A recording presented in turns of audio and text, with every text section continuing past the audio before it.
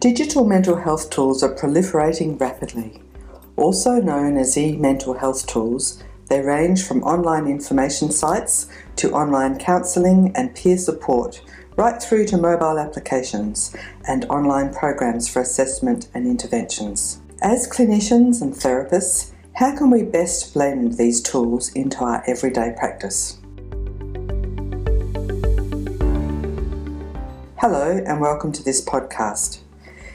It is the second in a series of two commissioned by the Black Dog Institute as part of the Australian Government's MPRAC project that supports practitioners in the use of e-mental health and digital resources. My name is Julia Reynolds. I'm a clinical psychologist and I'm fascinated by how clinicians use technology. I am joined by my colleague Jamie Marshall, who uses technology in his rural psychology practice. Jamie also has clinical leadership roles and research interests in e-mental health. We acknowledge the traditional custodians of this land and pay our respects to elders past, present and future. We extend that respect to other Aboriginal and Torres Strait Islanders in our audience. Our previous webinar and podcast are available on the Black Dog Institute website. They focused on how to select digital tools and how to evaluate key features such as their clinical effectiveness and how they manage data security and privacy. This podcast is based on our second webinar and focuses on how we can blend these tools into therapy. We will suggest some steps for incorporating technology into your work and provide two case studies to illustrate the use of these tools right across the client's journey through your practice, and also when working with young people. Digital tools can serve many different functions in therapy. Apps are often used for tracking symptoms as well as therapeutic behaviours like exercise and breathing. But these tools can also help to provide support, consolidate clients' understanding of concepts such as exposure, and support broader interventions such as enhancing motivation. There are many creative ways of blending different tools, therapists and clients, and while models of practice are still being developed, progress is being made in identifying some key clinician competencies. For example, the US Department of Defense published a practice guide for apps, but it can be applied more broadly. I'd encourage you to access the full guide, but for this podcast, I'll summarise the section on integrating digital resources into clinical practice. They suggest that we should firstly consider where and how the resources fit into our clinical workflow, and who will be responsible for managing the resources. So of course, your practice can let people know about good resources even before your client meets you. In this scenario, clinicians in the practice would be responsible for choosing and reviewing resources to suggest to clients, but other staff may help with managing links and making sure that promotional material is available, for example in the waiting room. At this early stage in therapy, you might recommend portals like the government's Head to Health website, reputable psychoeducation websites, and support services that could help people before, during and after their contact with you. During and between sessions, clinicians can use more specific assessments and intervention tools tailored to the particular client's needs. They can also suggest resources at the end of therapy to support relapse prevention. For example, therapist-supported clinics can help people work on further issues that weren't the main focus of the therapy. Standalone intervention programs and sites can help people revisit their skills training and engage in positive psychology interventions to help maintain well-being. Online peer groups can support people to continue practicing their coping behaviours and help them quickly identify if things are starting to slip. The second step is introducing the resource, and here it is important to assess the client's understanding and existing use of technology. You should also take into account other contextual issues such as culture and language, and factors such as the cognitive load of the resource. If the tool has a lot of text or abstract concepts, it might be less suitable for people with concentration difficulties, and this often occurs with people experiencing severe symptoms. Explain what the resource does, why you're suggesting it, where it fits into the overall therapeutic strategy, and any costs involved in relation to time and money. Consider informed consent, and if necessary, obtain this in written format. As with other interventions, clients need to know that their use of digital resources is optional and be aware of other alternatives available to them. Explain the evidence or lack of evidence where this is relevant, as well as any safety and data security considerations. If you'd like to check your skills and knowledge in this area, the Australian Information Commissioner website has great resources about digital security for health providers. There are also resources available on the Black Dog Institute website and the Australian Psychological Society. The next step is to contract with the client and agree clear expectations about how, when and where the tool will be used, especially if it is complex and you want the client to focus on particular elements of it. Things may run more smoothly if you can anticipate some of the logistical issues. How and where will the client first access the resource, and how will you both be able to see the screen at the same time without sitting in each other's laps? Finally, how will the client's use of the resource feed into your work together? How will you access self-monitoring data or skills practice records without compromising data security? If your client is using an online clinic, such as MindSpot, you can access data within the secure platform. Self-guided online programs usually have options for clients to print material so they can bring it into a session. You can end up with a lot more data than you'd get from paper and pencil records, especially if the client is tracking a number of symptoms or behaviours at one time. So you may need to set aside some time within or outside the session to make sense of it all. I'd now like to invite Jamie to illustrate how he might use digital tools at different stages of therapy. Great, thanks Julia, and hi everyone, thanks for joining us tonight. So let's start with Ben. So he's a 48-year-old male. He initially presents with some suicidal ideation against a background of depression and 2 previous suicide attempts over the past 12 years. So in our first session, I establish a history and determine that suicide ideation has recently been at a moderate level for Ben, so I decide to do a suicide prevention plan using the Beyond Now app. Now, I really like this app, and in fact, I've only just used it earlier this week as well. Now, I do this with Ben in session, and he appears to be quite adept at using his smartphone, and he mentions his regular use of particular apps. In adding info to his suicide prevention plan, I make sure Ben learns about Men's Line and Lifeline, their websites and phone numbers. And in fact, I make him put those details into his plan. So I suggest that he looks at some of the info on the Men's Line website, which he does after our first session, and he reports back in the second session that he found this very helpful. So we have an extended discussion about the nature of CBT, and I get him to start doing a thought diary. He reports back in the third session that he found it very useful doing the thought diary, and he also visited the Men's Line website another 2 times to read about some other info there. On the Men's Line website, he read some info about alcohol consumption and admitted to me that his drinking was a problem.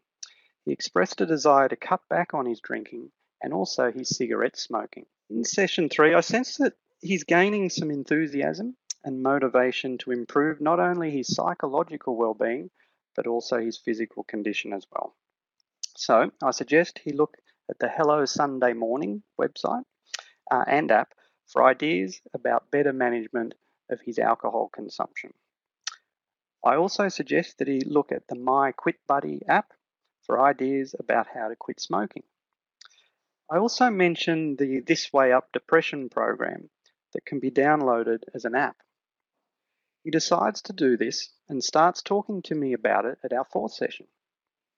I encourage him to keep working through the app and to report back to me on what he did next session, which he does. We continue like this for the next several sessions. So he'll complete a module in the This Way Up program and either prints out a summary and brings it with him to each session, or he emails the information through to me beforehand. We then have discussions about the content of each module, and I try to get him to think in different ways about the information just as a way of reinforcing the learning. For example, Module 2 in the program asks the individual to take note of how they think and to try to identify some of those unhelpful thinking patterns that contribute to their depressed mood. Ben says he has difficulty doing this, so I offer some suggestions based on my observations and understanding of his situation. Ben finds it helpful having this objective perspective that personalises his experience of the automated program. I also continue to follow up with him about how the alcohol and cigarette situations are going, which he's dealing with primarily in between our sessions using the apps. We agree to focus instead on his mood in our sessions because he believes, and I agree with him, that our time in those sessions is better spent doing this. All right, so at our 10th session, Ben's got to the part in the program that deals with relapse prevention, and he's finished the This Way Up program. We discuss relapse prevention in our session, and then we decide to have a break from our sessions, as he appears to be managing reasonably well at the moment, knowing that he now has the resources to cope more effectively, including if he has a relapse. Ben also acknowledges that he's able to go back and complete any module in the This Way Up program again at any time in the future. All right, so hopefully that's an example of how you might work with someone in your sessions who might be working on those digital mental health resources in between. So look, I'll hand back now to Julia, and I'll be back later on with another case study. Thank you, Jamie. Incorporating technology into your practice may be particularly relevant if you're working with young people, so we'd like to let you know about some key Australian resources and services aimed at children and young people. This is definitely not a complete list, and there are many more fabulous resources out there, so hopefully this will just whet your appetite and you will explore further. Kids Helpline provides online services for children from the age of 5 years, as well as for parents and teachers. You can find out about the services, how they protect users' privacy, and information about evaluations that have been done by clicking on tabs from the front page. Service entry points are tailored for different ages and user groups.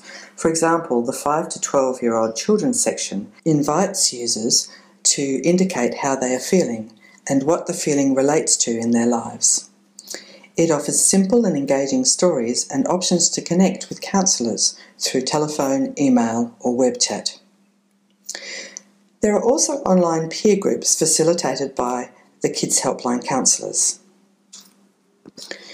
Reach Out is a very well-known site for young people and has services for young people as well as parents and schools.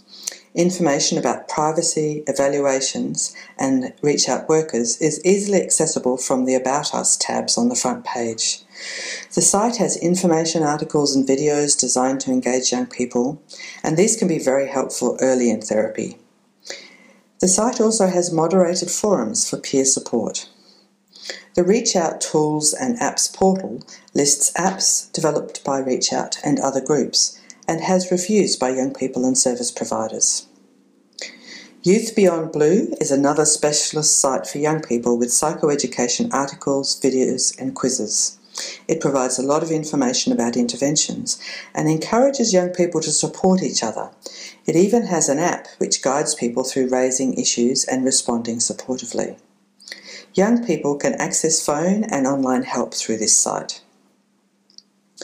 Now, eHeadspace is the online presence of the Headspace clinics, so it assists young people aged 12 to 25 years and their carers. People can interact with in-house clinicians for mental health and life issues. There are facilitated group chats and records of past chats are available. There are diverse topics ranging from sleep to the movie 13 Reasons Why. The Biteback site is provided by the Black Dog Institute to support young people's well-being. Research found that young people who use this site for at least 30 minutes or on at least 3 occasions a week had reduced mental health symptoms and increased well-being. So, this site has some features to encourage people to use it repeatedly. Privacy information is easy to find, and the site encourages anonymity and conscious choices about whether posts are accessible to other people. It is highly engaging and offers quizzes, activities to support gratitude and mindfulness, peer stories, and very brief interventions in the Power Up section. It includes meditations as well as the level head recordings that consolidate key concepts in well-being. If you're looking for a comprehensive intervention program, the Brave online program is very well researched and has programs for children from 8 to 12 years old, as well as for teenagers and parents. There's a demonstration program available on the website and a fantastic therapist's guide that includes outlines of session content, as well as techniques for therapists who wish to help their clients apply and deepen their understanding of the material. If you'd like to find out about more resources for young people, please go to the Head to Health website. You can use filters to search for services for young people, and you'll find many more wonderful resources available through that portal. I'd now like to ask Jamie to illustrate to us how he might use technology in the work that he does with young people in his practice. So Gracie is a 14-year-old female who initially presents with depression symptoms, and this includes some self-harming behaviour. But she makes it very clear to me that she isn't suicidal, has never attempted suicide or made a plan to suicide. And her reasoning for this is she loves her family and would never do such a thing to them. She describes her self-harming behaviour more as giving herself an emotional release, and she knows that doing it is not helpful. She says that she's motivated to stop the self-harming behaviour, as well as keen to do other things that might help her to improve her mood. So Gracie is quite a highly motivated individual. So in sessions 1 and 2, I establish a history and give her some initial information about CBT, such as asking her to complete a thought diary, but sensing that she's got quite a negative outlook on life and she presents quite early as being very inflexible in that negative thinking, I start talking about positive psychology and some of the focuses of that particular approach. And she seems to quite like the idea about focusing on strengths. This is quite new to her. So in session 3, I introduced the idea of her looking at the Biteback website and reading about one of the topics listed under the Learn tab. She chooses gratitude and starts doing the Thank Tank activity. She reports back to me on this in session 4. We discuss gratitude in more detail, and I encourage her to keep doing this exercise between our sessions because it's something that you can continue to do.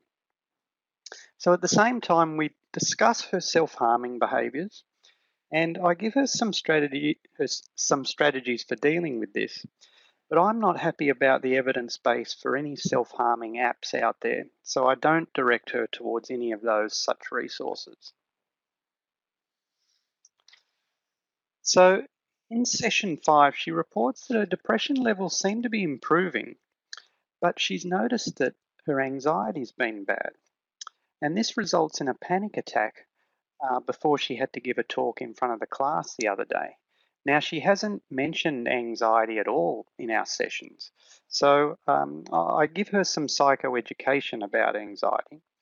And that includes some links to relevant info on the Kids Helpline and Reach Out websites. Now, she reads some of this information, And after sending me a text message asking for my advice about a peer support group that's about to commence on the Kids Helpline website, Gracie enrolls in the group and immediately finds the online peer support group very useful. It makes her realise that there are lots of similar-aged people out there with issues just like her. So before I go any further, just a quick note about text communication with adolescents. So at the beginning of our sessions, if I've been given the direct mobile phone number of anyone under the age of 18, and I have permission from that person's parents to contact them directly, I make it clear to the young person that any message I send them is also copied to their parent or carer. And I explain to that young person that I need to make their parent feel that I'm working with them as well and that it's a team effort, but that I also would never reveal the content of our sessions to that parent. That is, of course, unless I'm concerned about that person's safety. So look, this direct communication with adolescents is an interesting topic, and it is something, if anyone has any questions about afterwards, we can talk more about it. But look, let's move on. So